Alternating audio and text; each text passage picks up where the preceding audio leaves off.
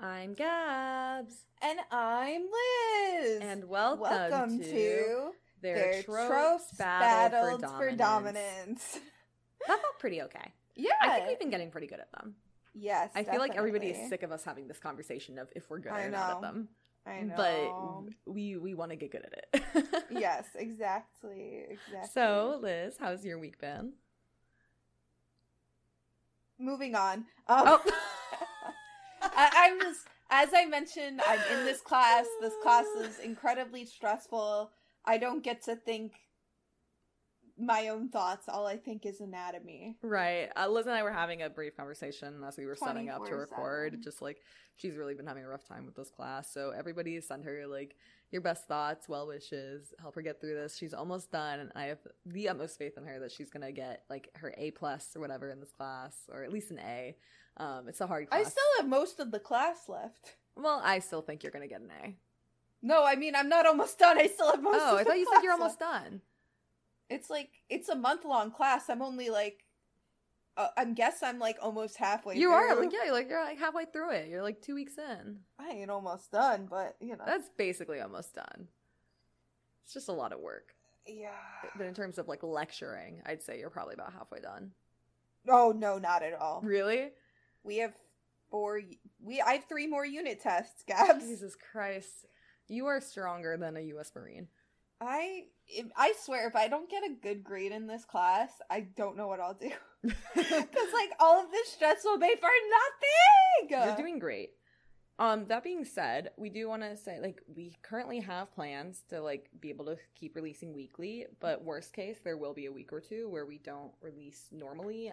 In that case, we might end up releasing, like, one of our 50 Shades episodes early just to fill the content. Close the gap.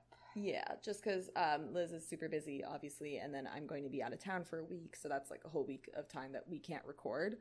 And because both Liz and I have been busy with work and her with work and school, so we haven't had time to make a backlog like we have in the past. Exactly. So that is our goal, to get everything produced normally, but of course we'll keep you guys posted. We should know more by next episode, like next time we record. Yeah. So we'll see. How has your week been, Gabs? It's been, like, pretty average, I would say. I got glasses yesterday. I'm wearing them right now. I need to go get my glasses test. Apparently I swear to God, we did, in my class, we were, like, he showed us the astigmatism test, and he was like, LOL, try it out for fun. And I'm like, are the lines supposed to be disappearing? He goes, no, that means you might have astigmatism. And I was like, oh my God, mood. Oh. And I'm like sitting in class, like not even like all the way in the back, in like the middle, and it's not a huge lecture hall. It's like a small lecture hall, like right. With like, and I'm like words are blurry, and I'm like, I think I need fucking glasses. Probably. I think most people end up needing them by their 20s. I still, according to like my optometrist, I still have like 15/20 vision, but I'm also farsighted, so when things are like really close to my face, they get a little blurry. So and because I spend so much time on the computer, they gave me glasses literally for spending time on the computer, or like reading. Regardless, I need the blue light glasses because I was already having. Well, that's what I was like thinking about. I was like, oh, maybe I should ask about blue light glasses, but they told me that like they're not, like, they're kind of a scam. Like, it's like, really, I hear different things from everyone. Right, it's but like this so is from hard. An eye doctor, so I was like, okay, I've heard different go things from different eye doctors. That's the problem. Yeah, but I'm like, I mean, at the end of the day, though, it didn't feel like they were trying to make money off me by getting glasses, because regardless, like, my insurance covered it either way. Yeah, so it's just. But yeah, it was for me. I was already having bad eye strain, and and this was like, I think like probably like 2 summers ago, and I went to go to the eye doctor, fall of our junior year, and they're like, you just like, it seems like you have bad eye strain, like just try to limit your time in front of the computer. And like, haha, no. Well, I'm a college kid, like I can't just do that. I'm writing papers, I'm doing all of this stuff, Right. And then COVID happened, and it's like, I really can't limit my time in front of the computer when all of my classes are completely online. Right. So it's just, and especially like during COVID, when like our only form of like entertainment, like in terms of like being social, was on the computer. Like that was the only way we could connect with friends. So I think it fucked up my eyes even more. So. You are so valid. Other good news, I guess, for me is, so like I said, I'll be out of town in 2 weeks. I'm going to Florida to go to Disney and Universal with my boyfriend, who I also haven't seen in going on. It's been, I want to say, 2 months now that I haven't seen him, so I'm very excited to be reunited. We might see some friends while we're down there too, which is exciting. And then also only 2 weeks till my birthday, like exactly 2 weeks, and like as the time of recording this, and then I think it's about a month and a week, like 5 weeks till I move into my new place. So very exciting. Come back up north. Up north, Liz, you are more than welcome to come visit the second I'm settled in too. If you want to like come vibe, we could have like, you know, I don't know, like an anime party or something, and like watch stuff together, like and make up for the fact that we didn't have a fucking senior year. Yep. But I'm excited, and also I got approved to transfer my clothing store TM job to the location close to my apartment, so very excited about that. I won't be jobless. I'll still be making money. So I don't know. I'm excited, and it means to be seeing, I guess, what life has in store. It's exciting. Also, just thinking about like as like cons start to happen again, and I'm like, holy shit! Like cons are actually viable this year. Yeah, like we have our rooms booked and stuff. I'm like, what the fuck is this? Yesterday, my friend from Texas, who I literally have not seen in, by the time I see them, it'll have been 5.5 years. Last time we saw each other was MomoCon 2016 when they drove with a former friend to come to MomoCon to meet me. And, you know, they're one of my Twitch mods. They're a good friend of mine. Their name's Fee. If anybody here follows either of us on Twitch, like me and Liz on Twitch, and you hung out a bit, you'll see the Fee around. But they booked their tickets to come to AWA yesterday, and I am so excited because I literally have not seen them in 5.5 years. Yay! So it's so crazy because like I'm thinking like ANYC, and I'm like, holy shit, I actually have to like. Oh, I have to submit panels because Liz and I were talking. We're going to try and get their Trust Battle for Dominance into panels at some local cons. So we'll see if they accept us. Grant already is going to stay with me and Nick for ANYC if he doesn't already have a hotel. He said he can't remember, but if not, I told him he's welcome to stay with us. And I love that. I can't remember. Right. I mean, that's Grant for you. But I was also like, you know, I feel like knowing how the route works out, we'll probably like end up picking up like you and Sky is my guess on our way down. And we could just have a party car. Yes. Vibe together. I'm just pumped for. I miss cons so fucking much, man. Same. I'm just very excited to like see my friends. Like I can't believe it'll have been like 2 years, basically. I mean, it'll be like over a year and a half. Yeah. Insane. Yeah. But... Okay, so that being said, as you can tell, we're very excited to not be reclusive shut-ins anymore. So why don't we go ahead and get into the reclusive shut-in part of this podcast, aka the actual podcast. Liz, you got to pick this week. What did you pick? So with the holiday coming up over the weekend, I decided to choose 4th of July fics. Because, like, holiday fics are a thing, baby. Yeah, and we already know that Liz likes those, so... I love them. And so I wanted to focus on 4th of July fics. I mean, there's not much to it. It's literally just, like, a fic that happens on 4th of July. Self-explanatory tropes that we pick sometimes. It's really fun in the Marvel fandom because it's Steve Rogers' birthday. He's born on 4th of July, so, I mean, I guess getting right into it, I chose a fic called Happy Returns by Wagon Miller, and it's technically a Stucky fic, but it's like not the focus at all. Near the end, it focuses on their like bond and like their friendship rather than like a romantic relationship. So like, if you're not like, oh, I'm not really like into reading like Stucky fics, like that's not the focus of the fic, so you can read it regardless. It's a general audience fic, and it's about no one believing that Steve's actual birthday is on the 4th of July. Because how convenient. Right. That was literally so like, oh yeah, sure, of course. I'm trying to think who can read for who, because it's like there's so many different characters in this fic. Like, I'm already seeing like Steve Pepper. If it's a lot, oh, I see, it's a lot of dialogue. So if you want, I can just read for like every other character. If you want to, if like Steve is always in it. Yeah, sure. So I'll just keep reading for every other character. Yeah. Okay, I guess that works. All right. It's all Pepper's fault. Really? Wait, did you say the name of the fic? Yeah, at the beginning. Oh, I had a brain fart. Okay. Go ahead again. Okay. It's all Pepper's fault. Really? If she wasn't so damn organized, no one would have known. As it is, Steve barely makes it through the door of the penthouse at Avengers Tower before Pepper rushes over to present him with a birthday card and a peck on the cheek.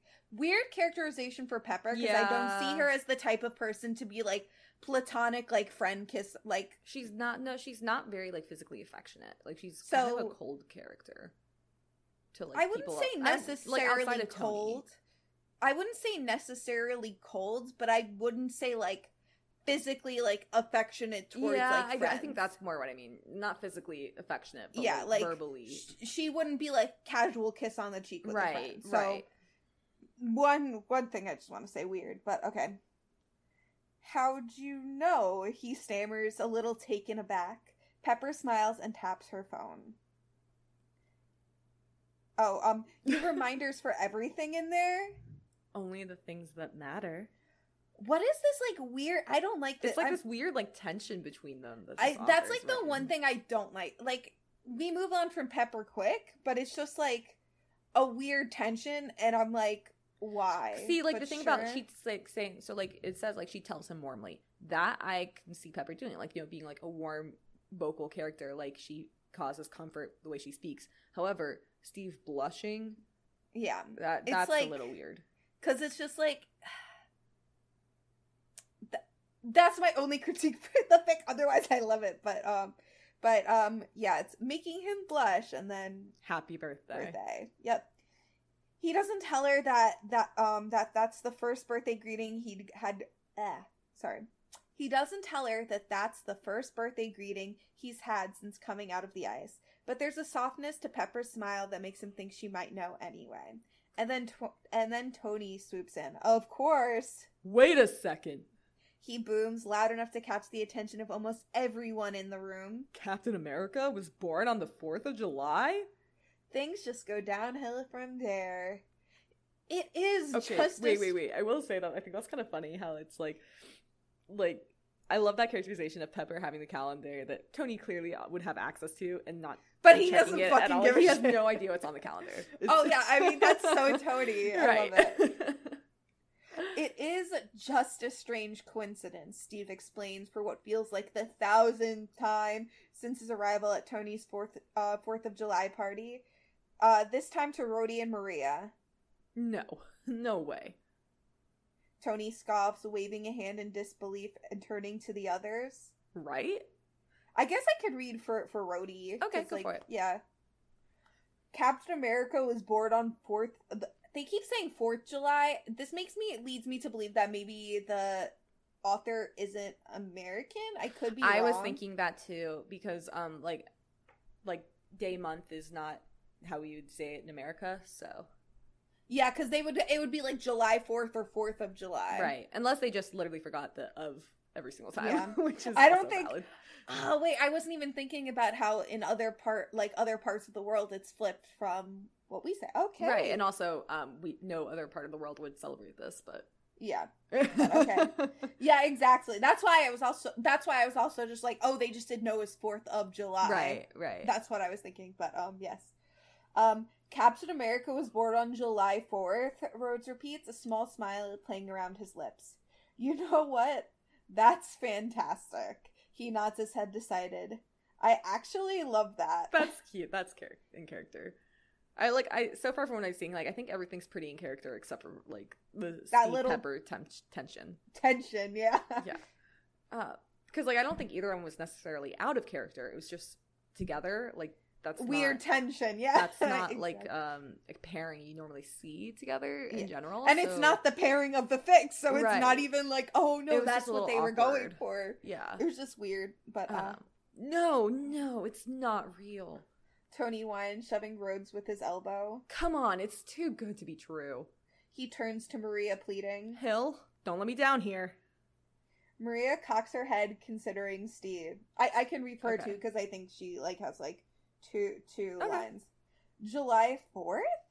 She asked, her face an unreadable mask. Steve nods, calmly holding her gaze while experiencing a vivid and highly unpleasant flashback of the one and only time they played poker. Maria had been delighted to find that Captain America was a card shark, and even more delighted to wait until he'd cleared everyone else out before unleashing her considerable skills on him. He'd lost the contents of his wallet and then his shirt before they finally called it a night. That's like I love that headcanon, because that like Maria Hill gives me those vibes that she would be like amazing at like poker. Oh, for sure. But no, I just think like the whole like the side note of like, oh, and then he lost his shirt. Like that's such a weird. Like... Oh, I wasn't even because that's like a common thing. Like you gambled so much away, you lost the clothes off your back. Yes, I don't know what something about it just like feels like a lot of weird tension between Steve and the female characters. Oh, I didn't read it like that at all. Maybe that's just because I'm not like because it's like it's not like the two of them were just playing poker. It was like a group of them. Yeah, that's fair. Okay. Yeah, and so like that, it's a common thing where it's like you gambled so much you lost the shirt off your back. Right. Yeah, that's what they were going for. Mm-hmm. Happy birthday, she says at last. Steve lets out a breath and smiles back at her. Thanks, Maria. Oh, come on. Tony throws his hands up, disgusted. Clint's at home with his family, but it doesn't stop him from weighing in. Ha! Clint's with me. Tony crows, waving his phone around as if Steve could possibly read the tiny text from this distance. Yeah, maybe Steve needs glasses. He calls bullshit on your birthday, Cap.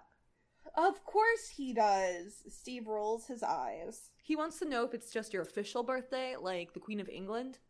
Tony announces, reading the text aloud. He turns to Steve, eyes narrowing.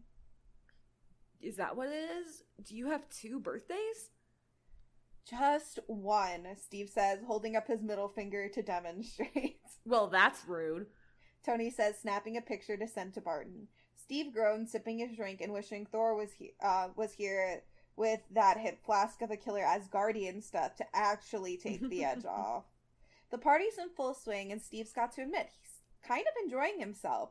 There's good food and good people. The guest list is so small that for once he actually knows everyone by name. There's good music, too. Songs he knows and some he doesn't.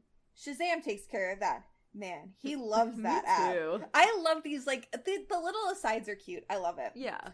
I just really enjoy a lot of the characterizations. Mm-hmm. Also, Tony's finally run out of people to ask about the birthday thing, which really helps. Steve, standing on the mezzanine level, snatches of laughter drifting up to him from the main room below. All in all, he's feeling pretty good, which is why he's kind of thrown when Sam appears beside him, looking unaccountably serious for a man who's wearing a pair of American flag sunglasses on his head. You don't owe them anything, you know. Sam says quietly, stopping behind him and leaning on the railing, mirroring his posture. Who? Steve asks, looking at his assembled friends. I kind of do... Not them. The army. Sam supplies, shaking his head sadly. You're not their soldier anymore, Steve. I know that, Steve answers slowly, trying to muddle his way through the conversation without any idea of where it's going. Also, sorry, completely random side note, but talking about, like, 4th of July and seeing, like, Sam Wilson, when Falcon and Winter Soldier was airing, someone brought up how it was really funny to hear, like, Sam's, like, nephews call him Uncle Sam because, like, you know... Uncle Sam, like... That was definitely intentional. So good. So good. I love it so much. Sorry. That's a little aside, but I think it was so funny. Yes, you're valid. Hey, I was 22 minutes late to the party today. That's less regimented, right? Like you said? Sam huffs a quiet laugh. If you counted out the minutes until an appropriate level of lateness, Steve, that's not exactly what I meant. Well, I'm getting there, Steve says, defensively shrugging. Yeah. Sam agrees, turning his head to check there's still nobody up here with them. But this birthday thing, Steve, come on. Oh man, not here too, Steve complains, hanging his head. Look, I get that it would have been good publicity back in the day. Sam goes on earnestly. But the war's done, Steve. You don't have to keep up the charade.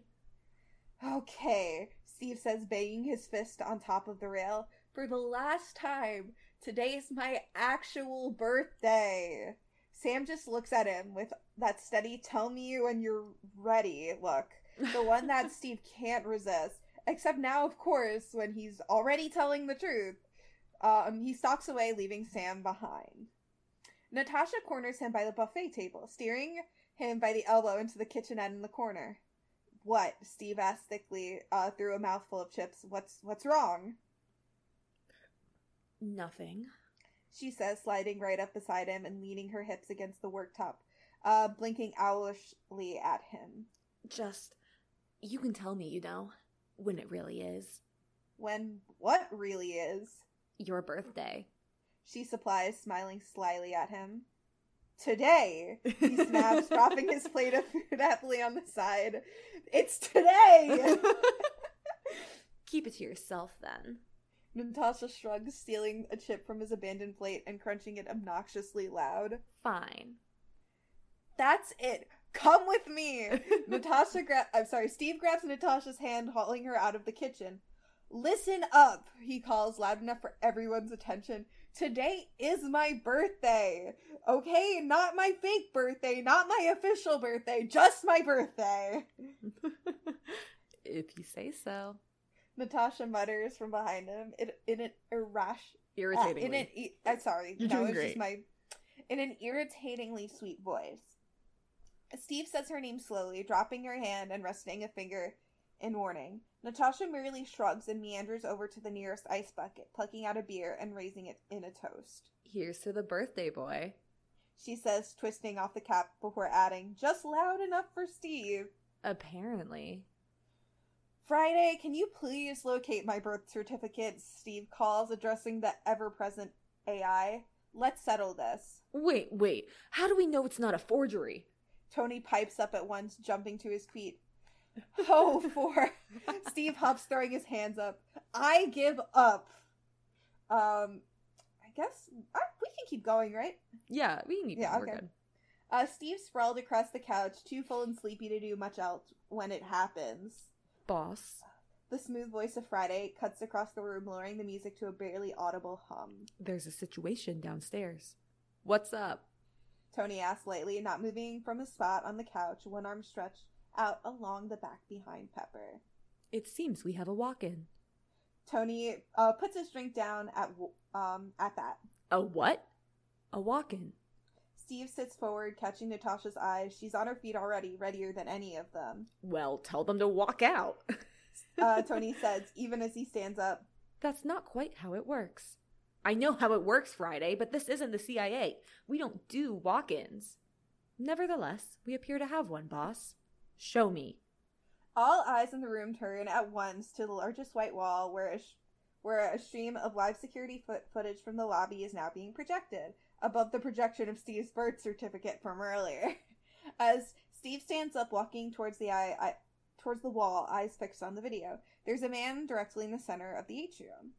Hands held casually by his side, his face obscured by a sweep of his long, dark hair. Steve reels, seized by something rare and yet familiar, a sensation he hasn't felt since Erskine's, I think that's how you say it, I don't know. Formula did its work. He realizes dimly what it is. He feels faint. Holy shit. Bucky moves slowly, looking directly up at the camera, and just like that, everyone catches up. For once, nobody makes a joke about Steve's cursing. Steve sprints to the elevator without a word. Sam and Natasha just manage to slip in beside him before the doors close. It isn't until Natasha silently takes the beer out of his hand and places it on the floor that Steve even realizes he was still holding it. The elevator moves so fast that Steve's ears pop. But still, even as he watches the numbers floors. Okay, I'm sorry. assuming they meant they meant the floors numbers. Floors numbers, yeah. Yeah. Tick down to the lobby. It's not fucking fast enough. He drums his finger against his leg impatiently, watching the numbered floors tick down to the lobby until Natasha takes his hands in her cold one and gives it a squeeze, stopping the motion. The elevator finally dings its arrival, the cheerful note out of place in the tense silence. Steve steps out first, hard in his mouth. There are guards everywhere in the lobby, numerous laser sights trained on the man they're surrounding. So just like for clarification, I'm sure this is obvious, but I need clarification. This is like pre Winter Soldier and stuff, right? No, this isn't pre-Winter Soldier. Oh. I believe I don't remember if they put it in the tags, but it was either like after Winter Soldier or after Civil War. Oh. I think if I thought anything, they were all I okay think with it's Bucky. no, I think it's after Civil War because I mean, no, it wouldn't be after Civil War. Yeah, because then they're all okay with him after Civil War. Let me see. I don't know if they give a specific time. But it's essentially like I think he's technically like away in hiding and like, like, oh, I know Bucky's good, blah blah blah. Let me see. Yeah, they said like don't examine this too closely. Oh, okay, but that checks out. But they're like it's like he's recovering. He's still not technically like on like okay, I see. Okay with everyone, like, he's still technically like a fugitive. Kind of. That makes sense. Yes. Okay, oh fuck, my Kindle locks. Okay, Bucky just stands there silently, the eye of the storm. Steve swallows his throat thick. One wave of his hand and the laser sights disappear, the guard stepping back into a loose circle, opening a path for Steve. He steps forward cautiously, feeling Nat and Sam move at his side, flanking him. Bucky's hair is long still, and it's a little unkempt, but he doesn't look too bad. His clothes are clean, and his eyes seem clearer than they were on the helicarrier all those months ago, though just as wary. They settle on Steve, watching him approach without a flicker of emotion, except, Steve's stomach turns over. There is a flicker. Aww. It's gone in a flash, but Steve sees it all. Fear, guilt, and under it all, hope. An answering surge of it flares in Steve's own chest. The single warmest feeling he's felt since the ice. Hey, he says quietly, stopping in front of Bucky, making sure not to crowd him. Wait, sorry, no, I love when people like do Stucky Fix and characterize it as like Steve being really careful to not make Bucky feel trapped. Yeah, I know, right? That's like one of my favorite characterizations with the show. I love it. Of just them like being respectful while also being there for each other. Yup, exactly. Hey. Bucky replies in a voice that's hoarse from disuse. I am sorry, but also that in a voice that's hoarse from disuse, like that fucking hurts. It does. That fucking hurts, bro. Like you didn't have to go that fucking hard. But Steve rocks on his heels, suddenly nervous. I'm really glad you're here. It's your birthday, Bucky says, as though the answer's everything. It takes everything Steve's got to stay standing. Yeah, Steve agrees, letting out a sound caught between a sob and a laugh. He can't resist. He flicks a look over his shoulder at Natasha and Sam's tense faces. It's my birthday. Sam groans. Natasha tries to fight down a smile and fails. You remembered, Steve asks, turning back to face Bucky with a tentative smile. Yeah. Bucky offers up a half smile, a fleeting thing, the ghost of something Steve used to know, as well as he knows his own face. I remembered. Isn't that cute? That was really cute. Okay, and like I kind of had a feeling that's where it was going, where like no one was gonna believe it until Bucky comes and is like, yeah, oh yeah, and they're like, oh okay, like if he fucking remembered, like without anyone prompting him, like it has to be. Right. But it's actually really funny because like there's a bit more of the fic, and they go up to like the party, and like they talk, and then Bucky goes, "See, why is there a projection of your birth certificate?" And he's like, Obama it's a long story.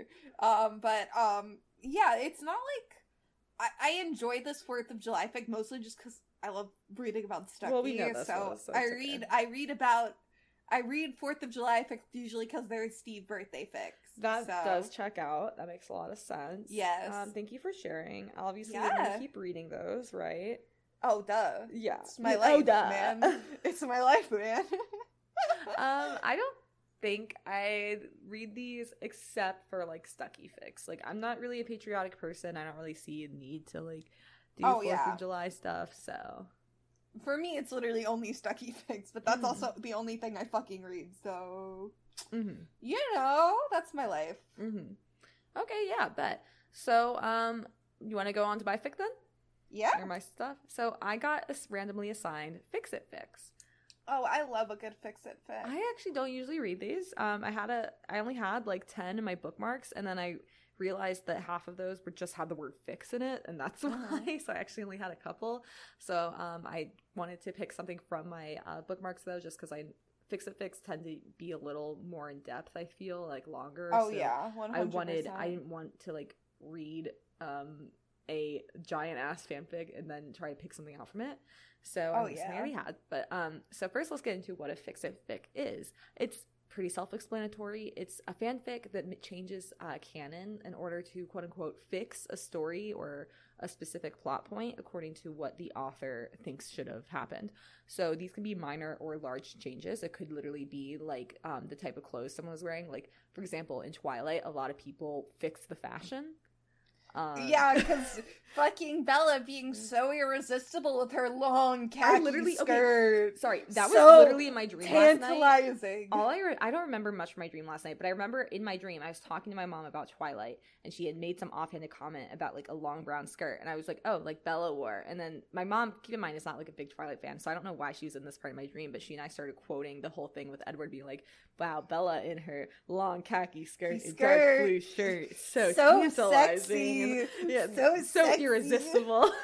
Like, but like, so like that's like a minor change. We get it. You're a Mormon, but right. Jesus Christ. But like, so like that's an example of a minor change, whereas a large change could be like, if you guys remember that crossover fic that I did, the Harry Potter and Bleach one, the author of that fic makes it so that which twin dies? Is it George that dies?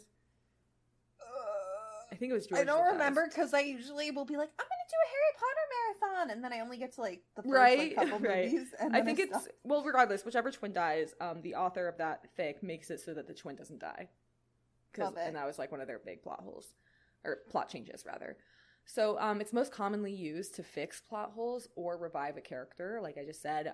So an example of like fixing plot holes is I think like a lot of really popular like TV shows that are long going. For example, like Pretty Little Liars. I never watched it, but I'm well aware of the amount of plot holes that show had. I fucking loved. I didn't watch the show as much as I loved the books. Like the books were wild. I loved it. I was never into it at all, but like, you know, we know how CW gets with the plot holes. So it was that's like a pretty popular thing to like fix them for, that sort of thing. So there's some fandoms that are very well known for their Fix It Fics. So I was just going to list a couple of those. One of which, like we said, Twilight, basically because Stephenie Meyer is a Mormon, so I fixed that part of it. And then the other big fix that you'll see a lot is Twilight, Jacob imprinting on Renesmee. A lot of authors leave that out or make it so that it doesn't happen until she's older. Or just like not happening. Right. Because it's grooming, and you know we've talked about that before. We've talked about it many times. Some other ones that I've seen for Twilight are Fix It Fix with Leah, Sam and Emily, different variations of those, and then they all deserve better. Right, and then a fic that I actually really liked that was like pretty. I thought it was pretty well done, minus the one part, but like also it fit with Bella's character. I don't know if I've talked about it before, but like it was about like Edward didn't come back after New Moon. Bella got with Jacob at one point, like basically grew up, became a cop, and then meets Carlisle again, and that's how the Cullens come back into her life. And this time she says she doesn't want to be a vampire. She wants to be human. She's like I've grown, like we can be together, but you know for the time being I don't want to be a vampire. I want to keep being a human.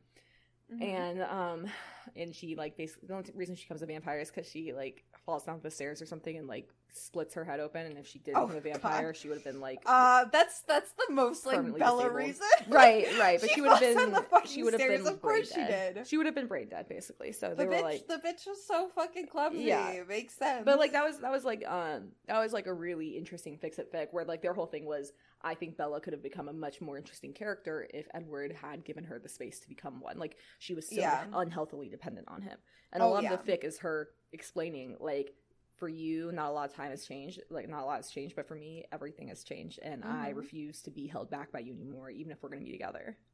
And love it. It was a really good fic, I thought. But like that's a really popular thing with Twilight.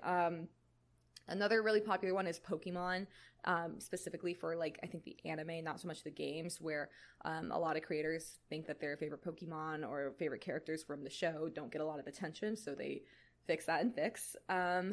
Another one is Fire Emblem, specifically with Awakening. There's a lot with different characters, and a lot of people try to fix in a quote-unquote like feminist guise or something. I didn't really understand that, but and then the other most common thing for Fire Emblem is character deaths. A lot of different characters die in Fire Emblem, and characters also die if you play in like the classic route, so people like to just fix that. Let me think. And then Harry Potter is another very popular fix-it. Yep. Not just, for J.K. Rowling's really awful bigotry that she incorporated into her stories, but also, like, like I said, like, when the twins die, Dumbledore dies, etc., like, some people don't like that. Or have I ever told you that other characters. Whenever we watch Half-Blood Prince, my mom always cries when Dumbledore dies? Really? My mom always cries. Okay. Me and my entire family were, well, minus my like dad, and I guess my younger brother was really young, so like he watched them with us. Like very much me and my mom were obsessed with Harry Potter. We loved Harry Potter. Fuck J.K. Rowling, first of all, as we always say, as we said earlier. But yeah.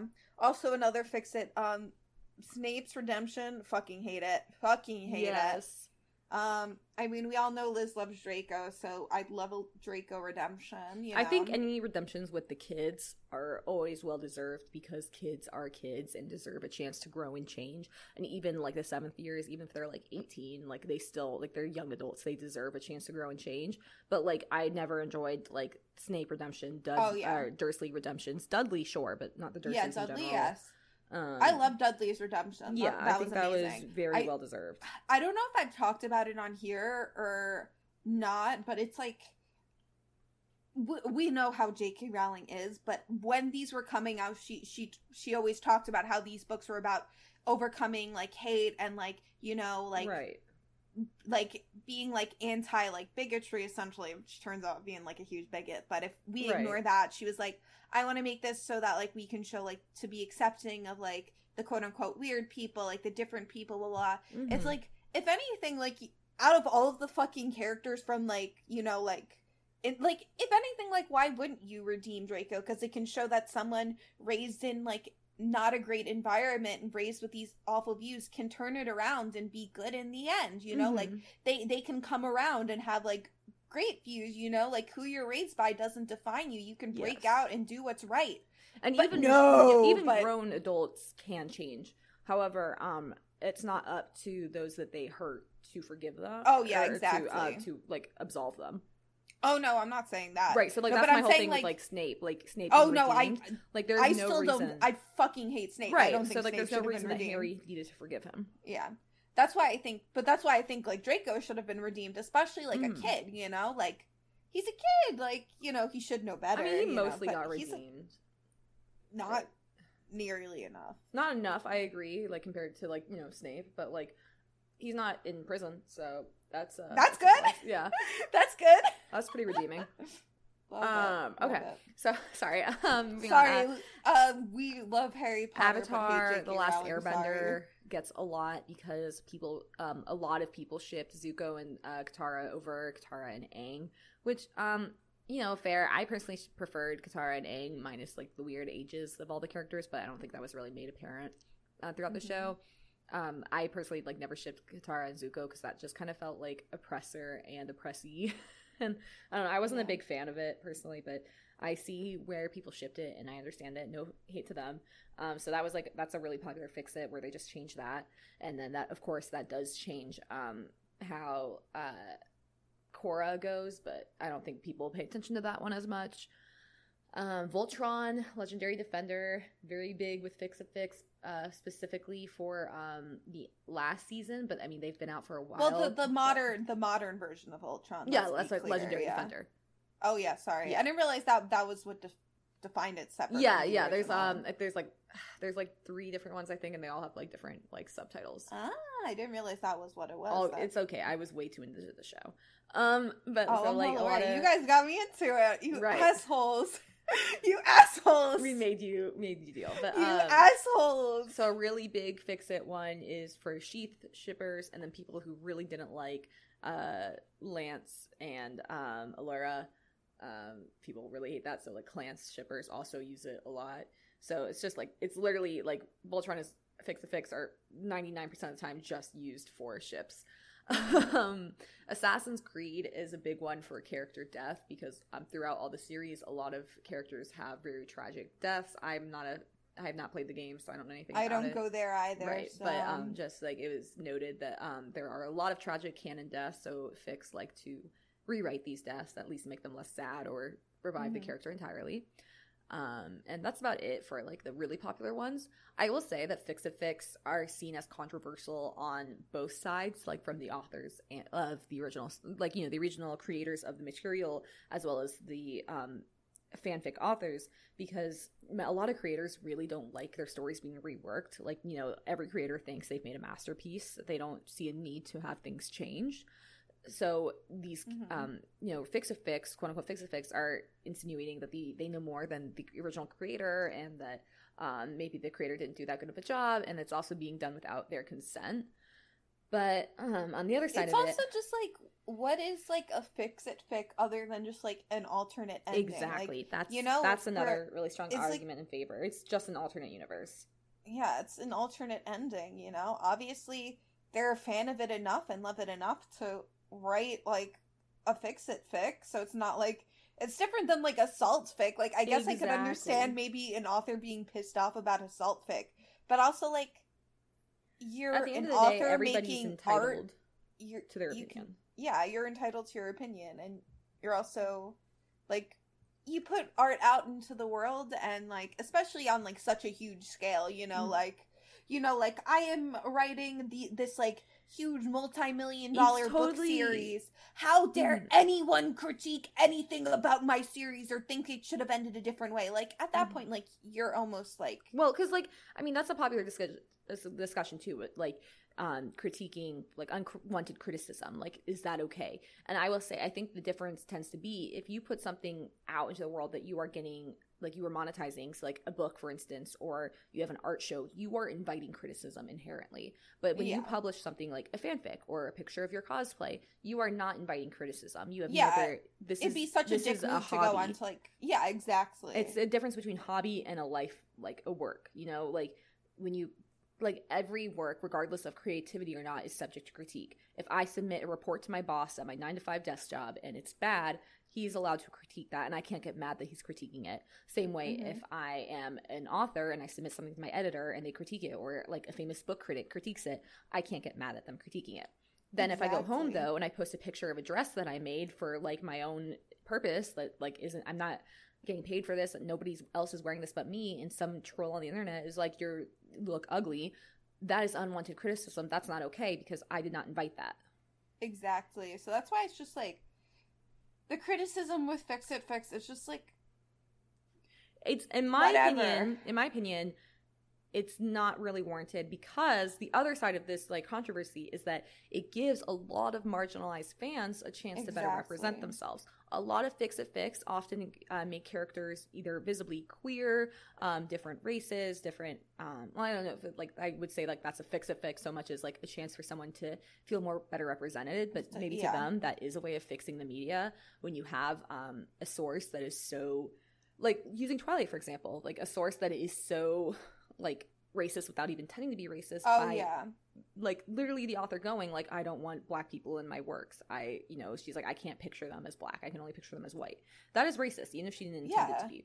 So a lot of Twilight Fix-It-Fix will like give the characters like more diverse histories. So that includes race, that includes like ethnicity, backgrounds, that sort of thing. So I think that's really good. Oh, another thing I forgot to mention in the Fix-It-Fix, I think a lot of people tend to like make the Quillowet tribe either a different tribe, like an actual made-up tribe, or like try to better represent the actual Quillowet tribe. Because I love that. If you guys weren't aware, Stephenie Meyer, the author of They're Twilight, not represented good at the all. Quillowet tribe is a real tribe, like a real Native American tribe that she took their stories and made into her own narrative and like fantasy for her book.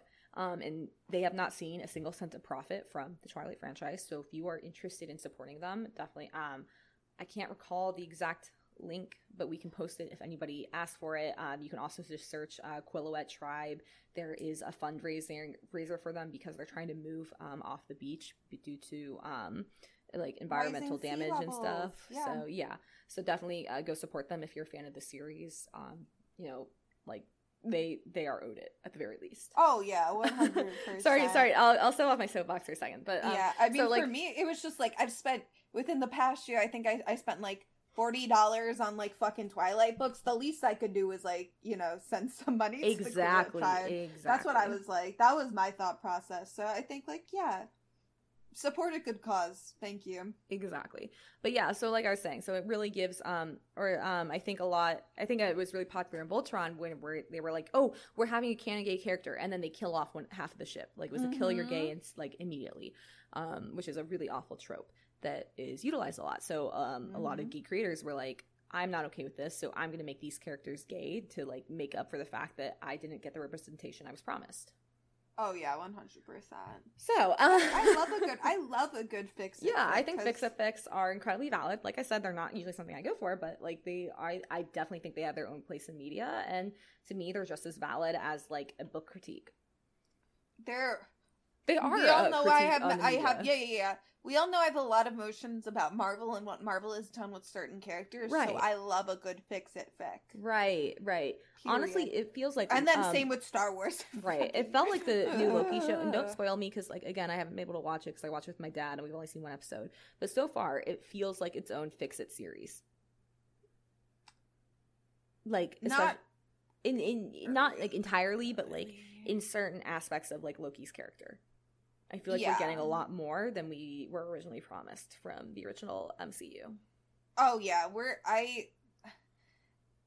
I'm a huge Loki fan. Yes. I mean, I feel like we all should know this already. Yes. Even if I haven't explicitly stated it, with all the characters I've told you guys I love, like, it shouldn't be a shocker, first of all. And so to see him like properly characterized and like shit is like genuinely makes me so fucking happy. Mm-hmm. And like I'm also just like happy for Tom Hiddleston because he also fucking loves Loki, so he's like so excited to like like be able to like play the character again and like give him the spotlight and like like do stuff and like because he's like a producer on it, I'm pretty sure, so like he has some control over it, and it's really awesome. Apparently one day he actually gave like people like a presentation on Loki. Like good for him. He loves that character, and I think it was on I think he's done it multiple times. I could be totally wrong, but apparently like he thought Owen Wilson wasn't paying enough attention and like took him aside later that night and explained more. I love that he took the time to critique Owen Wilson's. Also, like, side note, like, when I was watching this, I could not recognize Owen Wilson, and I was like, when the fuck did he get so old? Oh, yeah. That scared me. That scared me. Like, this makes me feel old. I love Owen Wilson. I was a bitch that loved Night at the Museum. Like, fuck yeah. Same. And, like, Zoolander and all that, so. Oh, yeah. Oh my god. Yeah. I just want to watch Owen Wilson movies now. Right. Okay, sorry. Wait, do you remember the Owen Wilson poster that Lindsay made? Yes, I think about that all the time. So, Liz's freshman year roommate, you want to tell Lindsay, we love her. Yes. I love you, Lindsay. Go ahead. Okay, wait. So the story was she messaged me on like Snapchat and was like, "How do you feel about me making an Owen Wilson poster for our dorm?" And I was like, "Fuck yeah, like go for it." And this was like also around the time where like the WoW meme was like height of popularity, like the height of the wow popularity. And so she just made like a poster, and it was like Owen Wilson like wistfully looking in the distance, which is like, quote, wow. Owen Wilson. What's funny too, I did not realize that she made that until just now. now. She made it on like, I don't know what she made it on, but like she made it custom. I love that. Like she went through the effort. It was like, I think the best thing in our freshman year. It was so good. Absolutely. Like I literally came in your room half the time just to look at it. So I love it. So we love Owen Wilson. Yes, we do on this podcast. Yes, and that man gave me my childhood. Okay, so that being said, let's go ahead into this Fix It Fic. So, like I said, I just searched my bookmarks for one because I didn't want to get like a really in-depth series. This is a 2-shot. This is as in like it's one fic, and then there was a continual fic that's just like they're both one-shots. So this fic is called Piece of Cake by Mataglap, Mataglap. Sorry if I mispronounced that. It was rated for general audiences, but the follow-up fic is rated M. The notes that the author picked, like the included, just says like, no excuses, no regrets. I read reflections, and I simply could not stand the thought of McCree spending his Christmas drinking alone in some shitty bar. Aww. So for those of you guys unfamiliar with Overwatch, Reflections was a comic they released a couple years ago on Christmas for the characters of Overwatch and like how they were celebrating Christmas. So they had different things. So like Tracer, Emily, and Winston were having a Christmas dinner. Freaking Reaper was staring at like some family, and like there was a lot of like debate, is that his old family, is he just jealous because this is back when we knew even less about the lore. McCree was literally just like in a bar by himself, that sort of thing. I think Torb, his wife, and Reinhardt were like celebrating together. So it was literally just a comic of like all the different characters celebrating on their own throughout the world. And so this was this author's interpretation of like a Fix It Fic of that, of being like, I refuse to let Cree be alone for Christmas. Like that's really sad. And also, of course, this is before we knew Ash and all that. Like this is an older fic, so it's a McConzo fic. And the other, and Sombra is also in here, and like if I remember correctly, the summary or something like Sombra has to like do a good deed by the end of the year. So this is her good deed. Oh, so I'll read for Hanzo. Obviously, you'll read for the unknown text messages. And Athena, and I believe that's it that you'll be reading for. Yeah. Okay. Sick. And for context, I only included the first half of the fic. The second half is where McCree like actually comes in and talks. So this is just like the build up to that. Hanzo is hesitating over the leftover Christmas cake when his communicator pings. He frowns. By unanimous agreement, there are no new missions between Christmas and New Year, and he doesn't have friends or family to send him wishes, except Genji, but they'd already exchanged stilted greetings the previous day. An emergency mission on Boxing Day? He decides that any emergency can wait 5 more minutes until he's had his morning coffee and made a decision about breakfast. The comm pings again a few minutes later. The coffee is ready and a gorgeous slice of cake has been cut. There are no more excuses. He sighs, drops onto the hotel bed, and takes a bite of cake and brings up to the display, ready to face whatever emergency the world decided to come up with this time. 11:44, unknown.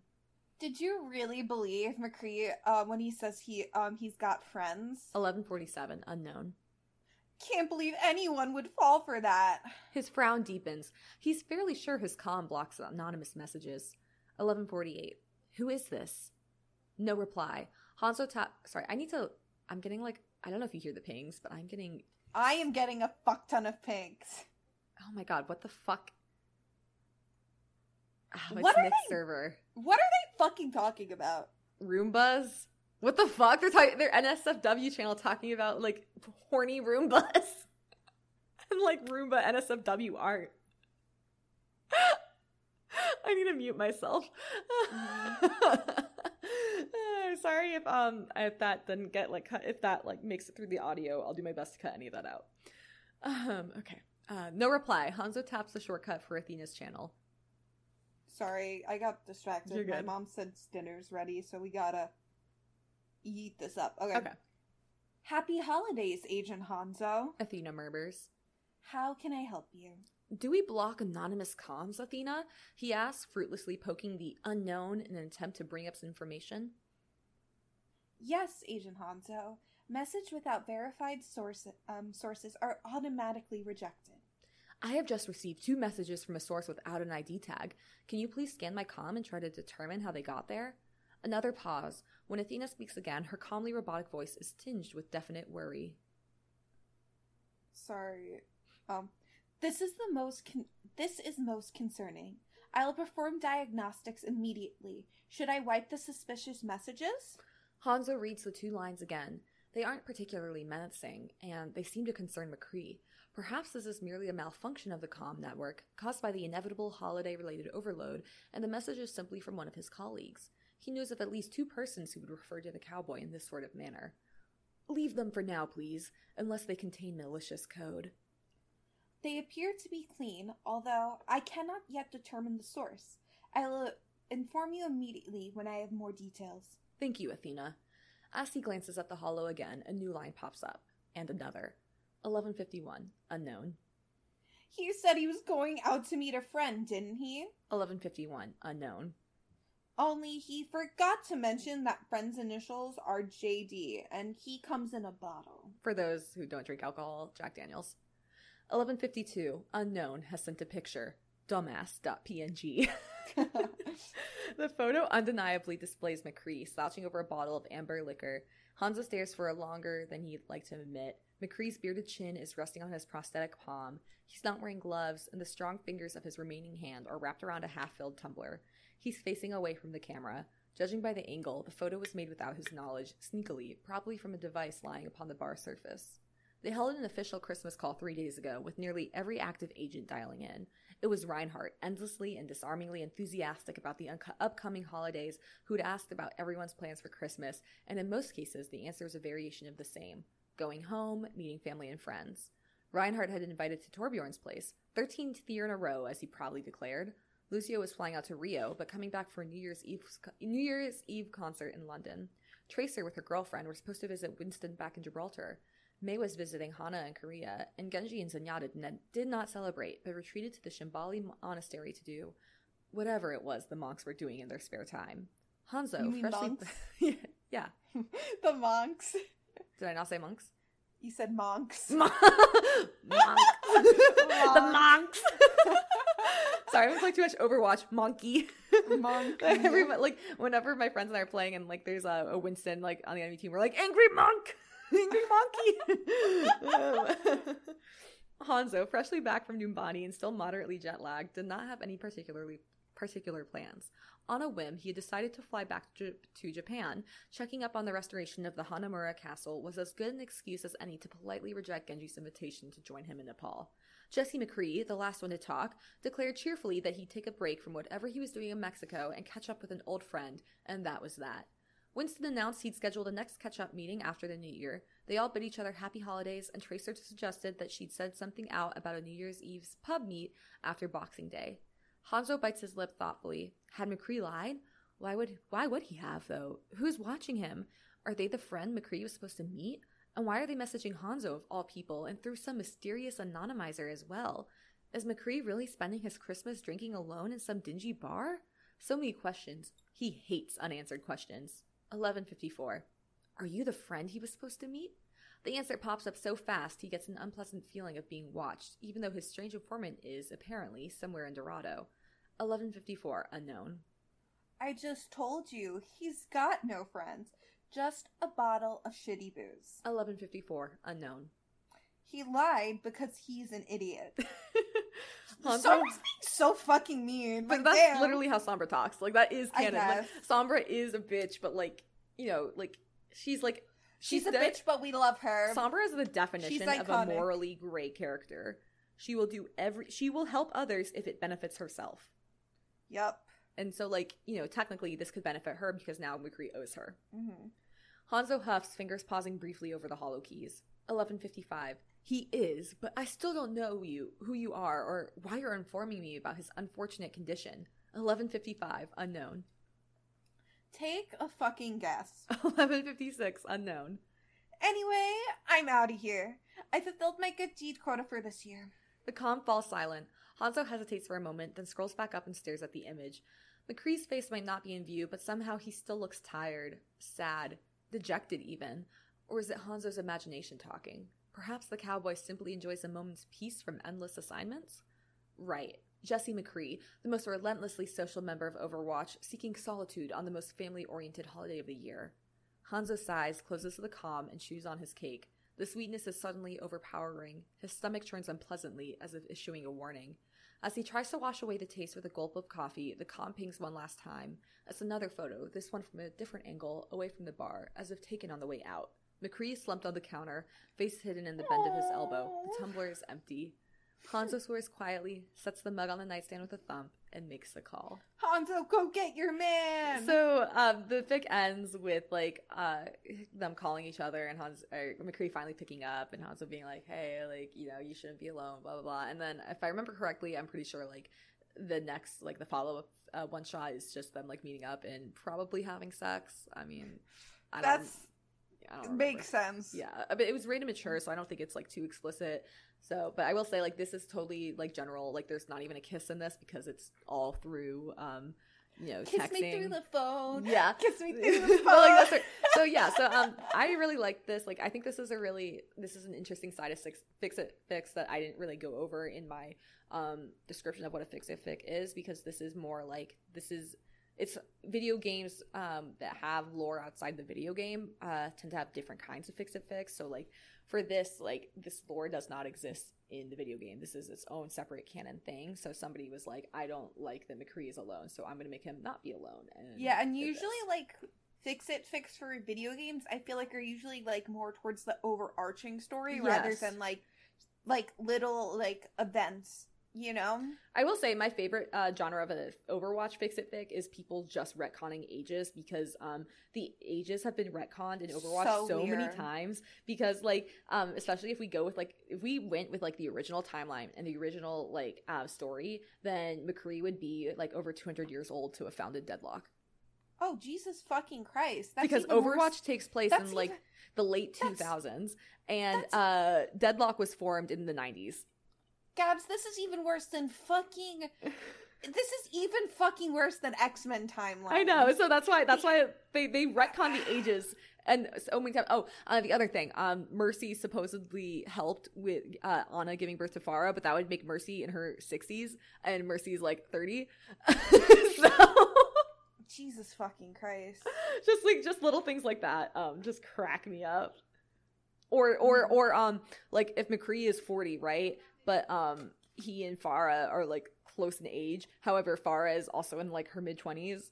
So just stuff like that. It's just like they had to retcon the fuck out of it. I just think it's really funny. Like there was like before like half the writers of Overwatch, you know, left, there was this really funny story that because there was only 6 writers for all of Overwatch, with Michael Chu being like the face of them. And there was like, I remember this popular tweet that was like, there are 6 Overwatch writers, they're all in their own rooms, none of them are allowed to talk to each other. Everything got retconned all the time. Like, love Overwatch, like, never gets the lore we're promised. Good times. Good times. Yep. So that being said, I probably, like, I don't go on my way for Fix-A-Fix, but I'm not opposed to them. And I love a good Fix-A-Fix. I like when they're included with other stuff. Like, where... I love a good Fix-A-Fix once. I like it where it's not the focus, where it's just, like, put into like another thing, like how I was saying, like that crossover where the twin doesn't die, like that's technically a Fix-It-Fic, but like it's not, the purpose isn't a Fix-It-Fic, like the author just decided to throw that in there. And I like that a little more. So yeah, and so Liz, like you said, you'll keep reading them. So I think that's that. I think we're all set. Go us. We finally got another episode over an hour. We've been a little short with our episodes lately, but you know, we're both busy, like we said, we're doing our best. I do want to say a quick shout out, thanks to the love on our episode about was it the Jedi AU and our YouTube wrestling? Yeah, match? Our YouTube boxing title. I thought that was really funny that how well that did, and I'm like, damn, did we really clickbait you guys? Yeah. But thank you guys for the support. Liz, where can we find more about the show on social media? Oh, damn, we're not even talking about our own social media. Fuck, you're right, I forgot. Okay, Liz, where can we find you on social media? You can find me on Instagram, Twitter, Twitch and TikTok. I almost said Twitch Talk. Twitch Talk. TikTok and Twitch at Lazily Liz. What about you, Gabs? You can find me on Instagram, Twitch, Twitter, and TikTok at Flighty the Nerd. And Liz, what about the show? This time for real. You can find us on Instagram, Twitter, and TikTok at Trope Podcast. You can find us on Facebook at Trope Podcast or their Tropes Battle for Dominance. If you need to email us for any reason or give us feedback, we love to hear from you. Email us at tropedominance@gmail.com, or if you have any good Maze Runner fics, as always, for me. Or Twilight fics for me. And rate, follow, comment wherever you are. It helps us a ton. It does. All right. We look forward to hearing from you guys, and we'll see you again next week. Bye-bye. Bye.